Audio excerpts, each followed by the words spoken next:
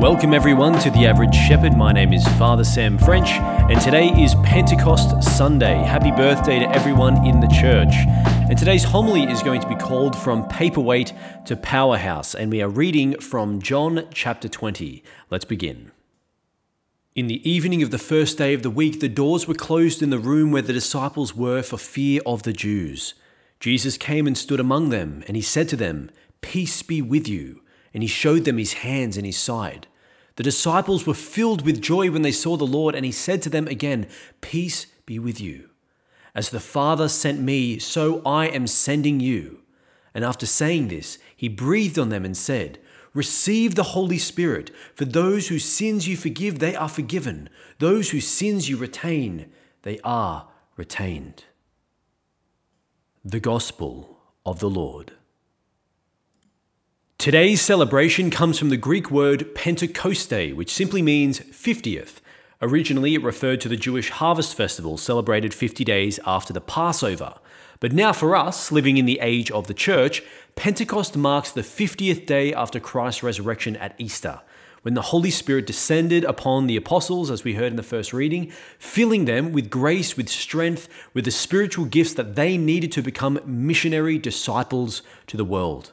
Basically, to give them what they needed to fulfill Christ's final commandment, to make disciples of all nations, to go out calling us to repent from our sins and experience the life-changing love of God. Now, Pentecost was clearly a profound moment back then.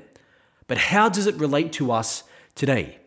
You've probably all heard that phrase, "You're not living up to your potential." But what does that actually mean? Well, potential comes from the Latin word potentia, meaning the power or the capacity to do something. Now, the saying suggests that there is a power that exists within us, but unless it's put to use or being actualized, it remains a wasted force. And we all agree that when someone doesn't live up to their potential, that is a sad thing. I think a good analogy might be a modern smartphone. It's simply amazing what we can accomplish with this glass rectangle in our pocket. Beyond just communication, we can browse the world's greatest art and literature without even getting out of bed. It's capable of producing photography and providing entertainment. It's essential for work productivity as well as global navigation. It can track our health and fitness as be a tool for education and banking. And yet, without power, without a charge, a smartphone barely serves as a decent paperweight. That, I think, is the Christian life without the Holy Spirit. Useless. So that might be how we could describe the apostles in today's first readings from Acts chapter 2, Christian paperweights. Just after Jesus had ascended into heaven, having told them to go out and make disciples of all nations, where do we find them 10 days later? They're scared and they're huddled together in the upper room. Now, I realize I'm being a little bit harsh on them. Perhaps it's more fair to say that they were like smartphones in low power mode, just managing to get by on the essentials. Because in their defense, in Acts 1:14, it does say they devoted themselves to prayer. But thanks be to God, they didn't stay in that low power mode for long. See, on Pentecost, those men were plugged directly into the power of the Holy Spirit, and an astonishing transformation took place in their lives. Those same apostles who were hiding away in fear were now overflowing with divine courage, strength, and knowledge from the Holy Spirit. They threw open the door that day, fearlessly and boldly preaching the gospel of Jesus to every single person they encountered. Now for us, living in 2023, do we yearn for that gift? Do you yearn for the courage to wear your faith boldly on your sleeve, to speak openly of your love for Jesus and call others into that same relationship with him? I know that I want that more than anything else in the world. We know as Christians, we know as Catholics, that the only way for us to be saved, the only way for us to have eternal life with God is through faith in Jesus Christ. Heaven isn't just a default setting. As St. Paul says in Romans 1:16, "For I am not ashamed of the gospel." And why is that? Because the gospel is the power of God for salvation to everyone who has faith. So we know that we need the Lord to be saved. We know that to love him, we must keep his commandments and be faithful to the church that he established on the apostles. But if your faith is anything like mine, you'll often experience fear. that temptation to live comfortably and idly, a bit like a Christian paperweight.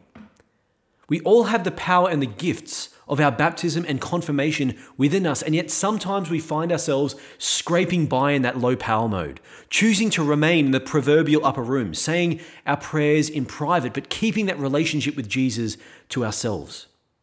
I think because of our fear, we can unconsciously avoid God in our lives, avoiding further exploration of the scriptures or the publicly available teachings of the church, lest they start to challenge our current way of life and our worldview, shaped as it is by our media, our culture, and society.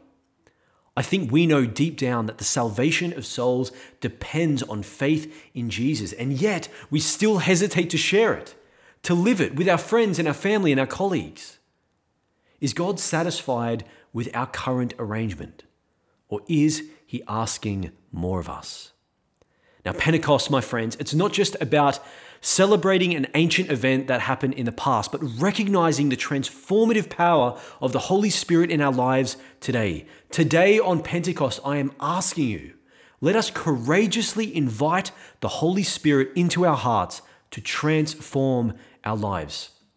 Now, I recognize that everyone listening to this podcast is unique, so it's not going to look the same for everyone. St. Paul says in 1 Corinthians 12, there's a variety of gifts, but the same Spirit.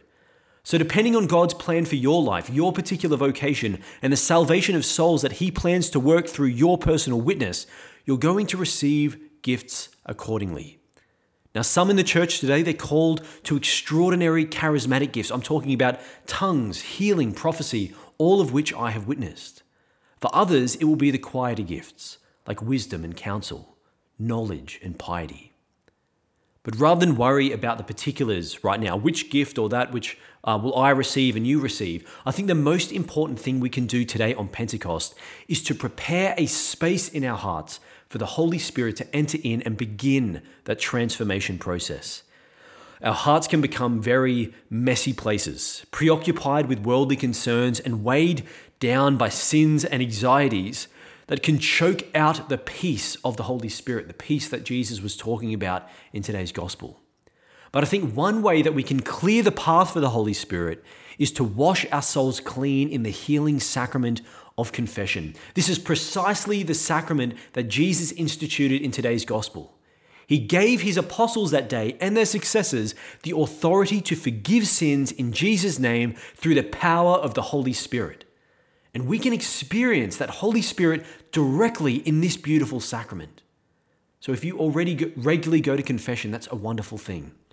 But if it's been a while for you and you're listening to this podcast, I encourage you to make concrete plans for when you might go next.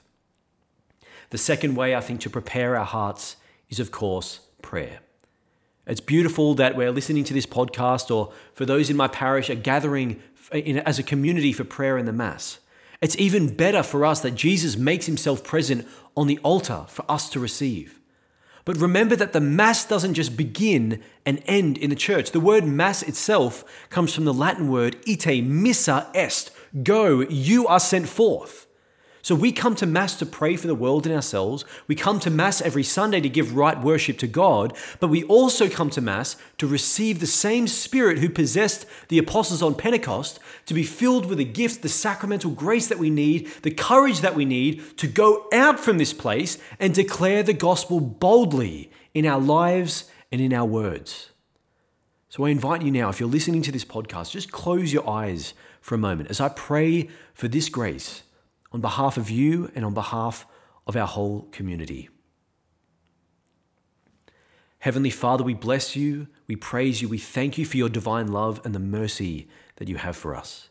Thank you for the saving gift of your Son Jesus and the transformative power of the Holy Spirit you gave to your apostles on Pentecost.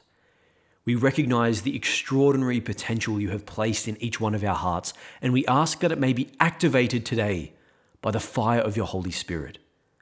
Come to us now in our fear and in our hesitation, those times we wish to hide you from the world.